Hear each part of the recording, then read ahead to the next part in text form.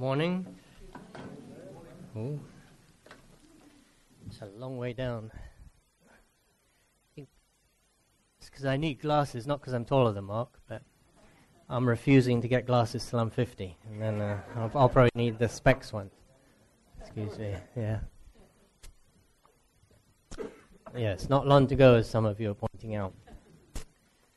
Oops, I think I'm on the clicker. Excuse me. No, I do need glasses, says John. So we're looking at a series on prayer, as Marcus said.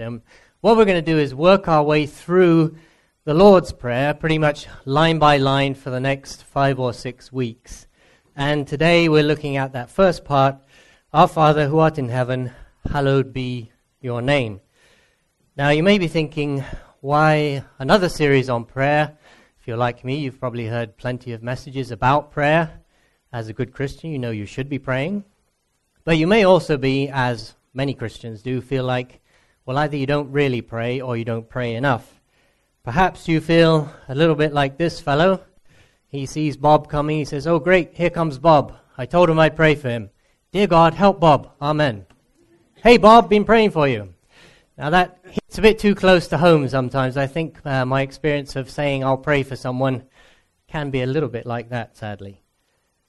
But what is it about prayer that it's worth coming back to again? We know it's vital to our spiritual health.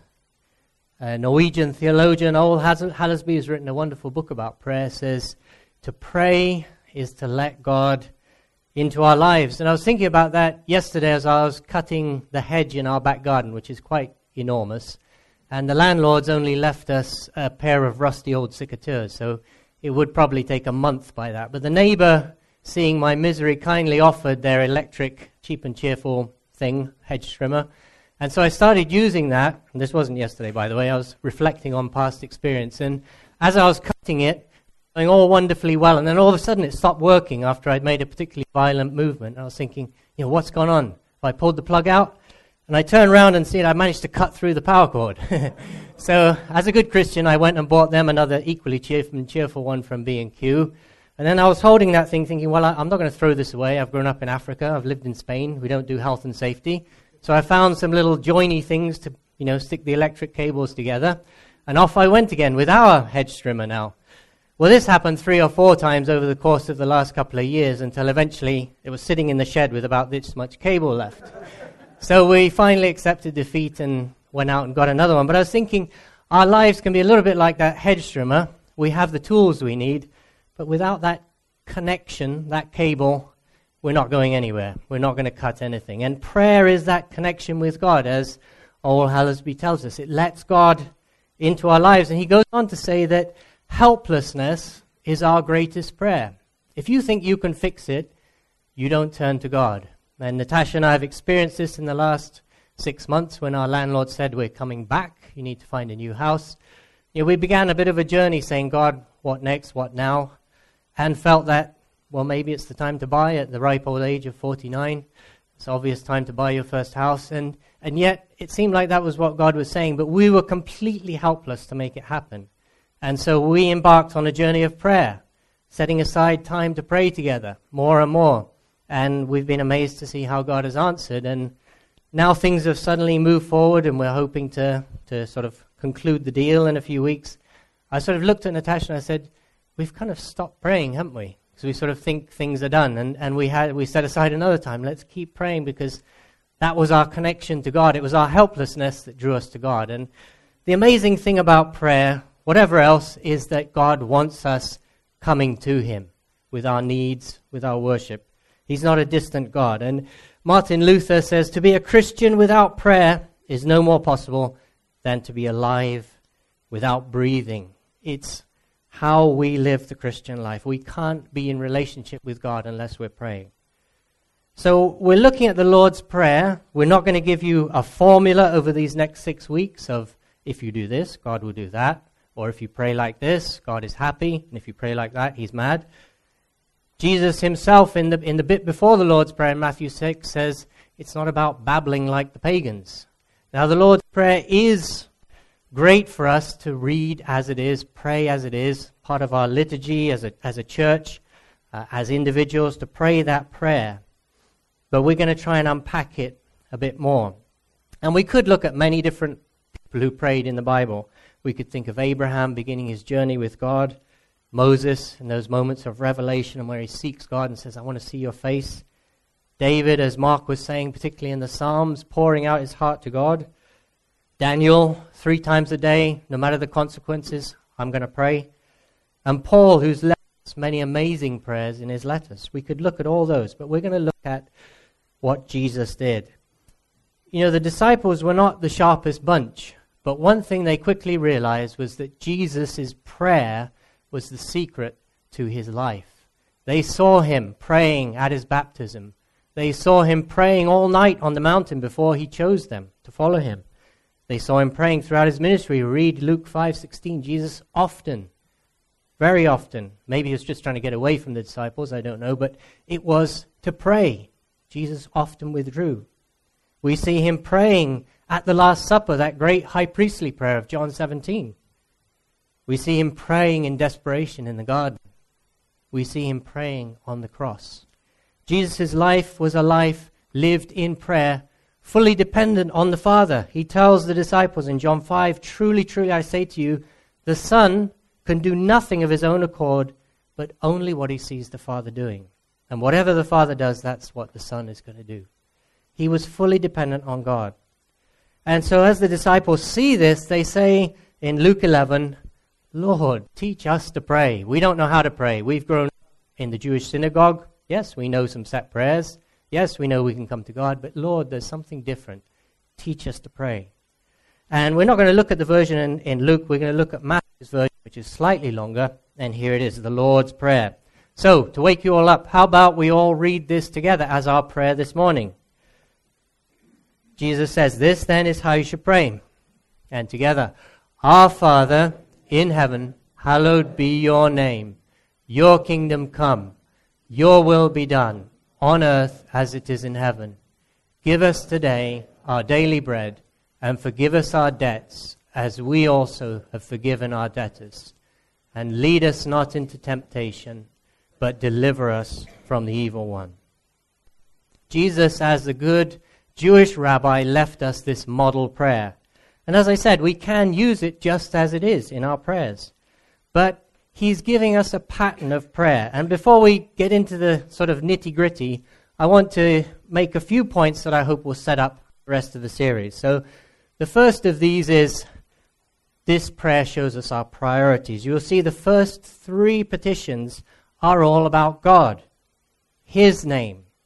That's what we're going to be especially looking at this morning. His kingdom, his will. Again, this is not a formula of guaranteed success. And if you wake up one morning with a burning desire to talk to God and you say, God, I really need you to work about... He's not going to say, you forgot the bit about hallowing my name and my kingdom. No, God wants us to come to him. But this shows our general priorities. They must be God's priorities. His name, his kingdom, his will first. Jesus goes on to say at the end of Matthew 6, seek his kingdom first, then everything else is added. Secondly, when we pray, we need this element of patience. There's a present and a future dimension to this prayer. Everything we're asking for God to do, yes, we want him to do it in our lives, in the here and now, but we recognize that none of these prayers will be fully, completely answered until either we get to heaven or Christ returns. We don't control things. God is sovereign. We don't have a way of twisting God's arm. He is the one who decides when and how things are answered. And he will not fully bring about his kingdom, his will, his praise until Christ returns. So we have to be patient in that prayer. We cannot force God to do what we want to do. We do want to see God working day by day in our lives, more and more. But it's his sovereign will that counts.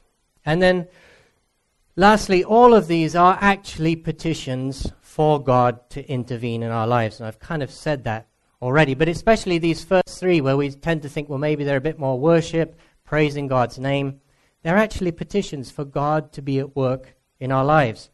And the commentators tell us that that last phrase of the 3rd petition, your will, let it be done, we read on earth let your will be done on earth as it is in heaven, the commentators tell us that that probably goes with all three of these first petitions. And I've tried to put the structure there as close as you could match it to how it's written in Greek. It wouldn't make sense if I did it exactly, but you'll see that they're very similar and matched in how they're structured. So when you read it like this, Our Father in the heavens, your name, let it be hallowed, your kingdom, let it come, your will, let it be done. It ends with this phrase, as in heaven, so on earth. Heaven is where God's name is perfectly hallowed. Heaven is where God's kingdom is fully realized.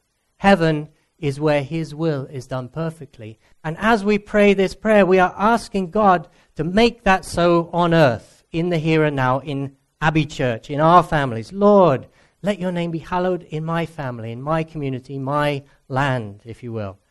So this last phrase, as in heaven, so on earth, goes to all three of these first petitions of God. So that's to say, that's kind of set the series up. And let's focus this morning on Our Father in heaven, let your name be hallowed, as in heaven, so on earth. Or as I put there, on earth as it is in heaven. So how are we going to do that? Well, I want to kind of break down each of those and look in a little bit more detail. What does it mean to pray, Our Father in heaven? Literally it says, Our Father in the heavens. And one writer says that it's important to keep that because for the biblical authors, heaven wasn't a place just far off. That could be one of the heavens, but heaven was also what's around us and close to us. It's almost like a double significance when you read in the heavens. God is both infinite, eternal, but he's near. He's close to us. Hagar in Genesis 16, when she's lost in the desert and God provides a well, she says, you're the God who sees, who's right there with me, seeing this and providing for my need. God tells Moses in Exodus 3, I've seen and I've heard what's going on with the misery of my people. He's not distant, immovable, up there, uninterested unless we somehow get his attention. The Bible portrays God as close to us, near to us. So he's both infinite and intimately present. As David puts it in his famous Psalm 23, the eternal, unbounded, infinite, those are my words, Lord, that's what it means to be, for God to be Lord, he's eternal, unbounded, infinite, is my personal close shepherd. He is leading me day by day. Again, the theologian I mentioned before says the air which our body requires envelops us on every hand. It's all about us. But the air which our souls need also envelops us at all times and on all sides. God is round about us in Christ on every hand with his many-sided and all-sufficient grace. All we need to do is open our hearts. God is near to us. It's not that when we pray, Our Father in heaven, we're somehow hoping our voice reaches up to him at a distant point. God is near. He's with us. He is in the heavens. He's with us. He's that infinite Lord and close shepherd. So God is in the heavens. But what does it mean to say, Our Father in the heavens? It's interesting, there's a very similar Jewish synagogue prayer that we know from the same time as Jesus, and it's structured very similarly to the beginning of the Lord's Prayer, those first three petitions, but it doesn't address God as Father. It just prays to the Lord. And it was this, I think, this amazing thing that seems to be part of Jesus' intimacy with God is calling him this Father, and the scholars tell us it would have been Abba, Father, Dad, or Pops, as my boys call me now. And as I was preparing this series, I was reflecting how our earthly fathers can limit our view of our heavenly Father and thinking, I hope my boys know God is a better Father than I am. And that desire to be more like God so that he can be seen in me as Father. But what does it mean to say God is our Father? We can get all wrapped up in that. We can maybe get too familiar. We can be affected, as I said, by our own earthly fathers. Well, I want to point out at least three ways that I think it makes a difference to our praying, and there could be many, many more. First, it means when we come to God as Father, we come accepting his authority over us and his discipline of us. In the culture in the Bible, the fathers have complete authority over the sons and the daughters, the children. It's not like here where as soon as you head off to work or university at 18, it's bye-bye, see you later. And growing up in Africa, I've seen the same thing where the old man lying on the bed at his 60, 70 years, whatever it is, still has complete authority over the young men, the 20-year-olds, 30-year-olds, 40-year-olds, even though they have their own family, because he's the dad. And that doesn't change, no matter how old and weak he gets. And of course, God doesn't get weak and old, but he is our Father. You look in the Bible, in the Old Testament law, Deuteronomy, Leviticus, if you as a son disrespect your father or curse your parents, what are you guilty of? What is the punishment? Death by stoning. That's quite a severe way of treating your children. But that was the concept of fatherhood. This father has absolute authority. The Bible tells us God is a consuming fire. So we come to God in that intimacy, and we'll see that a bit more in a moment. Yes, he is our Abba Dad, but he's also our Heavenly Father who has complete authority over us. And he disciplines us for our good. In chapter 12 of Hebrews, he tells us that if we're not experiencing God's discipline, we're not legitimate children. And he says, you've had earthly fathers, you submitted to them, and then he asks the question, shall we not much more be subject to the Father of spirits and live? He disciplines us for our good, that we may share his holiness. And I see this as affecting my prayer because much of what I pray is, Lord, deal with that situation or deal with that person who's really getting it wrong. Sort them out. Sort this out. But when I realize that I need to subject myself to God's discipline, I can say, Lord, this situation seems to be wrong. But I can also say, God, what are you teaching me through it? And maybe his answer is not to deal with that person, but to deal with me.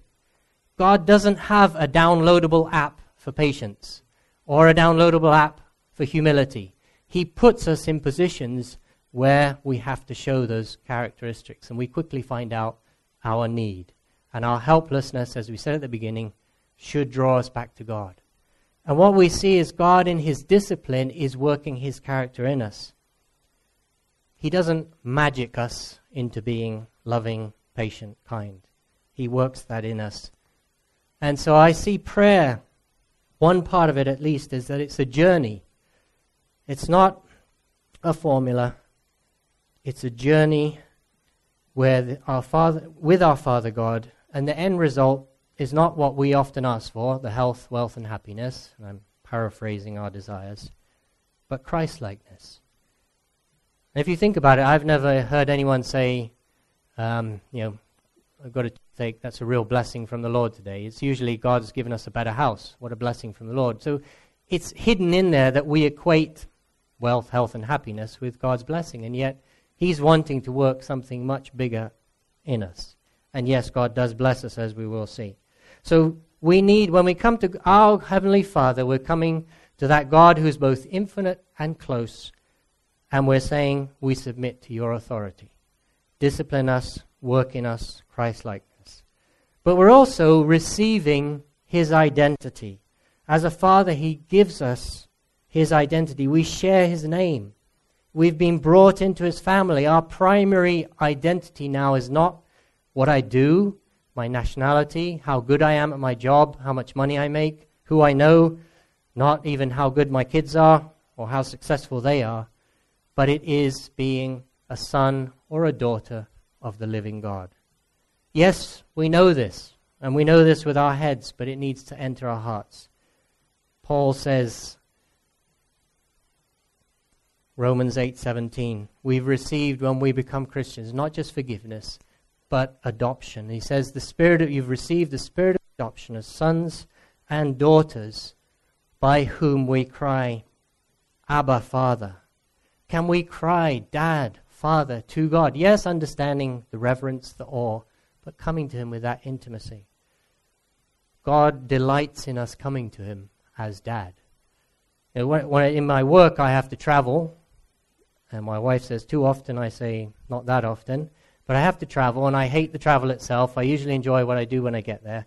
But to be honest, the best moment is coming home, walking through the door, and usually, not always, usually hearing the kids yell, Dad, and come running, and hugs. Unless they're on the PlayStation, then it's just inconvenience that I happen to show up. But there's that sense of delight, them coming to me coming to them. And that's what God wants. He wants that intimate delight that we experience with our own children. Of course, like I said, our imperfect earthly fathers can mess this up a bit for us, and we need to perhaps deal with that. But God is our loving Heavenly Father. Whatever the earthly model, so to speak, we may have had, God is that good, good Father, that Abba Father. So when I come to our Heavenly Father, I'm coming in intimacy and closeness to that God of the universe. Now He also, as Father, welcomes us and works for our good. There's that amazing verse in Hebrews 4 where it says, we don't come cringing into God's presence, aware of our sin and unworthiness. We come with boldness and confidence. Paul says the same in Ephesians 3. We have confidence to draw near through Christ. It's His work on the cross. And so it doesn't matter my particular state of mind when I come to God as Father. I could have had a great week doing my quiet time every day, praying for my wife and children, evangelizing, reading my Bible. Doesn't give me any more right to come than if I've had a row with my wife, yelled at the kids, kicked the dog, not read my Bible. I still have the same access because it's not based on me. It's based on Christ's righteousness. And that never changes. And in fact, Jesus gives us that invitation, Matthew 11. Come to me. Not you who've got it all together, you who've doing everything right, you who are weary, heavy laden. You haven't got it all together. Come to me. It's our helplessness that draws us to God.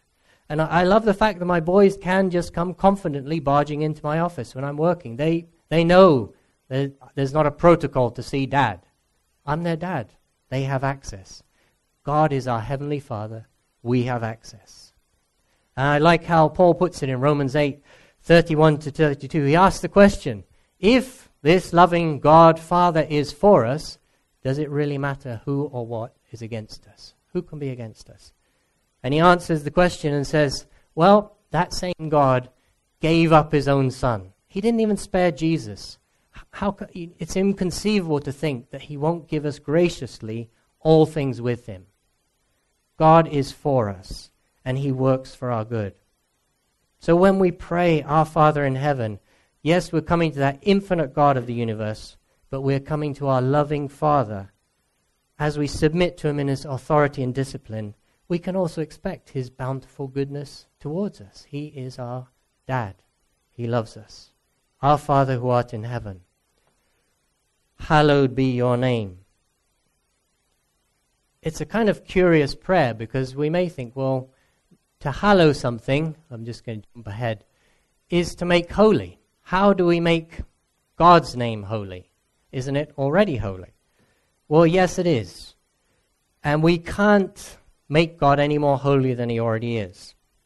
But there's something wrapped up in God's name that reveals His glory, His honor. As you read through the Old Testament and into the New Testament, you see time and time again God saying, I'm acting on behalf of my name. In His name is wrapped up who He is as a person. We could even see that on a slightly childish level in the World Cup. I'm sure when somebody scores a goal, they're going to be pointing to their name on the back of the shirt. It's their glory, their honor, their reputation. God's name, infinitely greater. He's telling us the first petition of this Lord's Prayer is, Lord, may your name be made holy, lifted up in the sight of the nations. So as I put on an earlier slide, in a sense it is praise, but it's also petition. Yes, I'm coming to God saying, God, I worship you, your name is holy, but I'm asking Him to make it holy in my life. And it perhaps helps us to see the opposite of making holy is that word profane, which again comes out of the Old Testament. God warns His people in the law, don't profane my name. What does He mean by that? Does He mean don't say nasty things about my name? Don't use my name casually? Yes, but much more than that. He says, if you act like those despicable nations around you, that profanes my name. He talks about you offering your children to Molech, their god. That would profane my name. If you come without the sacrifices, that would profane my name. And he says, if you lie and use my name to back it up, that profanes my name. And so we see this lament in the Old Testament law, the way the people of Israel got it so wrong, they're eventually kicked out of the land, and the prophets are left crying out that when they came to the nations, wherever they came, it says in Ezekiel, they profaned my holy name. Why? Because that people said of them, these are the people of the Lord, and yet they had to go out of his land because of their disobedience. That's what profaned God's name. Malachi 1:12, after God is saying, my name's great among the nations, but he says, you, my people, you profaned it. That is the tragedy. Paul quotes in Romans 2, he quotes Isaiah 52, saying, the name of God is blasphemed among the Gentiles because of you. And so God in Ezekiel says, you know what? I acted for the sake of my name, that it shouldn't be profaned in the sight of the nations. We can see this perhaps wrapped up in Leviticus 22:32. Chris said he's not going to mention Leviticus next week, so I'm doing it this week. You shall not profane my holy name, that I may be sanctified among the people of Israel. I am the Lord who sanctifies you. When we live in disobedience, we profane God's name. Living in disobedience profanes God's name. Living in obedience sanctifies his name. It doesn't make him holy, but it's that double use of the word there that we saw in Leviticus. We can't make God any holier, but by our lives we can reflect his holiness, and that's how we sanctify his name. So we can't pray this prayer lightly. We can't say, yes, I've said the Lord's Prayer this morning. Lord, hallowed be thy name. Great. But if there's false idols in my life, disobedience, lack of love for others, that profanes God's name far more than me using a swear word about God. And if I obey God and live the way he wants, that honors God's name far more than me reciting the Lord's Prayer 100 times before breakfast. So when we say, Our Father who art in heaven, hallowed be thy name, on earth as in heaven, we're praying and asking God, come and help us live in a way that honors your name. My life, my family, my community group, my church, because God wants to be glorified in his church through the way we are. Look at Ephesians 3, verse 12. He says, through the church, the manifold wisdom of God might be made known to the rulers and authorities in the heavenly places. That's what he wants to do in the church. How about I put that there? Through Abbey Church, the people sitting around you. Can you imagine that? God is going to demonstrate his wisdom, not just to the people around us, but to the authorities, rulers, powers, through the person sitting next to you as part of Abbey Church. That's the call we have as church. Ephesians 3:21, jumping forward a few verses. To him be glory, where? In the church and in Christ Jesus. Where? In Abbey Church and in Christ Jesus. So to pray, hallowed be thy name, is to put a responsibility on ourselves to submit to that discipline of the Father and say, Lord, where I'm not hallowing your name through my disobedience, my lack of love, work in me that I might truly hallow your name. James, I think, hits home. With the tongue, we bless our Lord and Father. Lord, hallowed be your name. And then with it, we curse people who are made in the likeness of God. That can be our experience, sadly, as Christians. And he goes on to say, from the same mouth come blessing and cursing.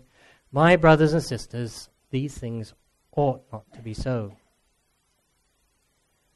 It's through me, it's through you, it's through us this morning that God's name is either hallowed or profaned.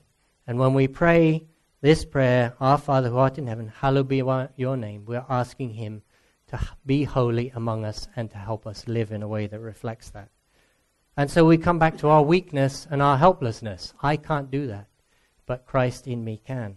So I come with that connection saying, Lord, work that in me because it's beyond me. We come to that loving Father, the infinite one who is near. We come with boldness because he's our dad. We come with reverence because he's our Lord. And we pray, Lord, hallowed be your name. Be holy among us. Help us reflect your glory. Let's pray. Our Father in heaven, Hallowed be your name in and through Abbey Church, just like it is in heaven. Amen.